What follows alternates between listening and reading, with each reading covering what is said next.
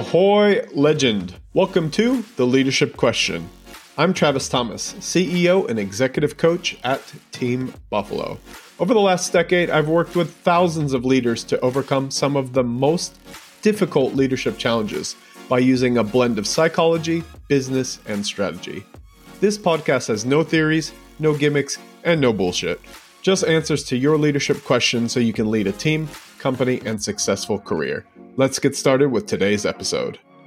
Ahoy, legend. Welcome to another episode of the Team Buffalo podcast. I'm your host, Travis Thomas. Today, we are doing our One Question a Day series, as we've just kicked that off, and it's a bit of a doozy, I think, to start with. This one is on time-wasting employees, and I think this is particularly interesting because there are a number of leaders I've encountered, a number of managers who struggle with this idea of, well, I've got a proactive, engaged employee, but what the heck do I do with their ideas, and how the hell do I push past that?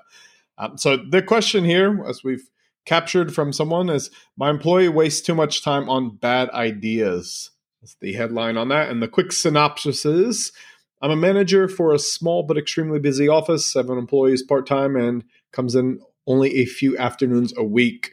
Person wastes a lot of time thinking about little details and ideas. Always open to suggestions, but when they make the suggestions, it's normally long-winded.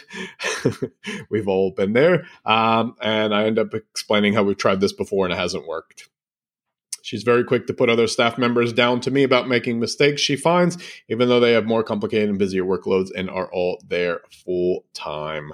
Always recommend staff email me suggestions for the next team meetings, but she has emailed me more suggestions herself than everyone else put together. She has also started to text me on my day off, even though there are senior staff members to address queries to on that day. Any suggestions on how to handle this would be really appreciated. Look, this is a really good one. I think it's a good test of leadership, right? Because you've got someone who's got ideas, and there's a few ways we need to split this and try to chip away at it. And the first thing I'd be asking is, why do you think they send you all of these ideas? Some of them aren't ideas, right? So let's be clear on that. They did say, how do I deal with an employee that wastes too much time on bad ideas? But part of that wasn't just ideas. Part of it was critiques of their colleagues who are working full time and they're not happy with the way they're doing things. So I think that's an interesting thing to consider is part of it is ideas, part of it is not. So I'd be asking firstly, the question is, why are they sending you these ideas? And that's potentially the first coaching question. You'll need more to bring into the session, and we'll cover that in a minute. But I'd be asking, hey, Joe, why are you sending me all of these suggestions? What's on your mind? You've got a lot of ideas you send across. What's prompting you to send that to me? And Joe might in kind respond with, well, I just think there's better ways we can be doing this. So that's where we want to go next, right? Is first understand, why is this person asking me these questions? We always want to look for the motivation. And then second is, they've given me now their version, air quotes, of the motivation, but why are they actually doing it?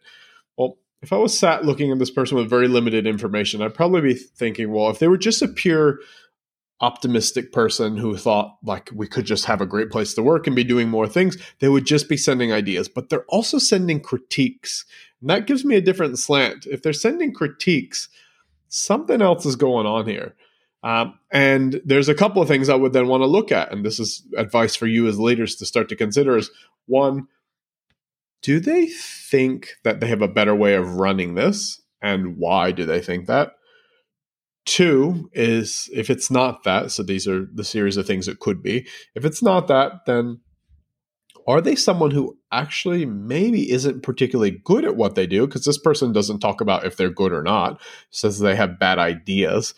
People who I found talk a lot about nonsense and don't achieve a lot of things tend to do so because it looks like they're busy. So if I'm always suggesting ideas and I'm always talking to you about, hey, this would be great, or hey, this, you get so overwhelmed by the volume of things I'm suggesting that you don't even focus on the fact that I'm not achieving anything. And so I'd be looking, okay, well, what's this person's actual outputs?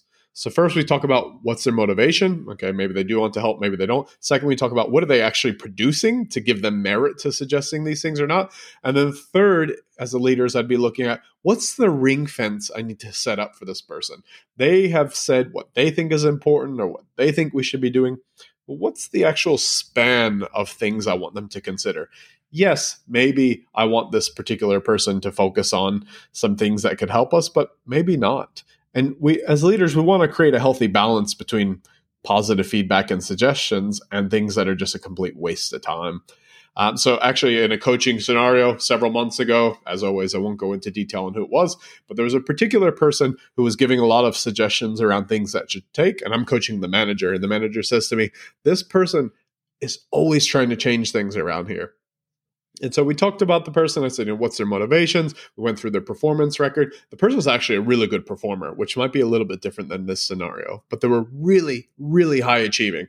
I go, okay, well, that's interesting. And so I said to the person, what mountain have you given them to climb? Like, what are you talking about? I said, well, do they have a mountain to climb? And he's like, I don't know. And I said, this person, by all accounts, by every measure, intellectually, performance-wise, conversation-wise, is amazing, a really high achiever. And what they're doing, because they don't have big enough goals to chase, is they're picking apart everything around them, trying to fix the world around them rather than having one big thing to focus on. It's kind of like if you find someone who's really athletic and you say to them, I don't want you to train for anything. What happens? They get really stir crazy. They might adopt some bad habits instead. But what they actually need is an event or a big thing to work on. So if you took someone who's very athletic and wants to be working on things and you said, this is the next marathon. They train for that. They achieve it. Fine. This is the next marathon. They train for that. They achieve that, et cetera, et cetera. If you do not give high achievers the right thing to do, they'll become agitated with the conditions around them and they'll focus in on nonsense. And this person was targeting things like the color of work attire in the office and like, oh my God. And he said, I just can't. I said, you got to give them a mountain. And what did he do? He went off. Between that session and the next session, he gave them the mountain to climb, but he didn't just do it on his own. He said, hey, we'll call her Sally. Sally, you're doing amazing work at this and that. Like, where do you want to go? And Sally was like, I want to do something in this category. And so he went, cool, we're going to work on that together. I'll help find you those opportunities. And then he set her loose on that mountain. And she has since climbed it and is now doing some really kick-ass stuff. So I think that's part of it, right? It's what around that person is giving them the place to channel those. And maybe the ideas aren't bad. Maybe the opportunities aren't bad. It's that they do not have a good enough distraction. So we look at first, as I said, just to summarize, and then I'll wrap up with kind of the key tips here. First, so summarize and understand where the motivation is coming from. We have to understand the motivation, right?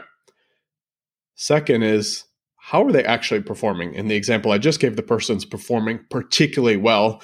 And then third is, what's the boundaries I need to set for that person? If that person is high achieving and there's an opportunity to stretch them beyond the normal boundaries of the team, fine, let's work together on that rather than trying to direct their attention somewhere else.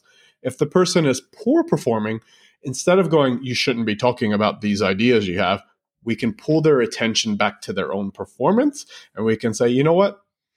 Thank you for these suggestions. There's some really good ones in here.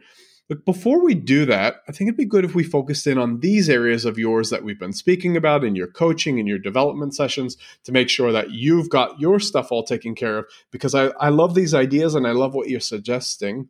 But if we don't have your stuff on track, I'm worried you'll get distracted and then your performance might take a bit of a hit. How good is that? Turning their attention back to their own issues before, it's kind of the whole glass house analogy. Before they start throwing stones, they should make sure they don't live in a glass house. And for someone who's poor performing, there is this strategy that I've seen employed in several organizations where people who are not particularly good at what they do or don't care about what they do start throwing stones to just distract away from them in their own performance.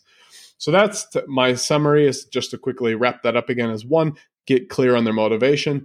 2, look at their performance and understand the opportunity with their performance. And then 3, redefine expectations. If they're a high achiever, point them towards a big mountain they can climb. If they're a poor performer, get them clear on how they need to turn their attention back to their own performance. If you enjoyed today's episode, as we wrap up, I'd encourage you to check out our website and all of our great newsletter offerings at teambuffalo.co. We actually have a weekly, sometimes twice a week newsletter that offers great tips, tactics, and insights. You can go to teambuffalo.co/newsletter and join that one. And I'd welcome you to subscribe to the podcast as we keep the daily questions heading your way. Thanks again for tuning in, and I look forward to seeing you in the next episode. Stay awesome.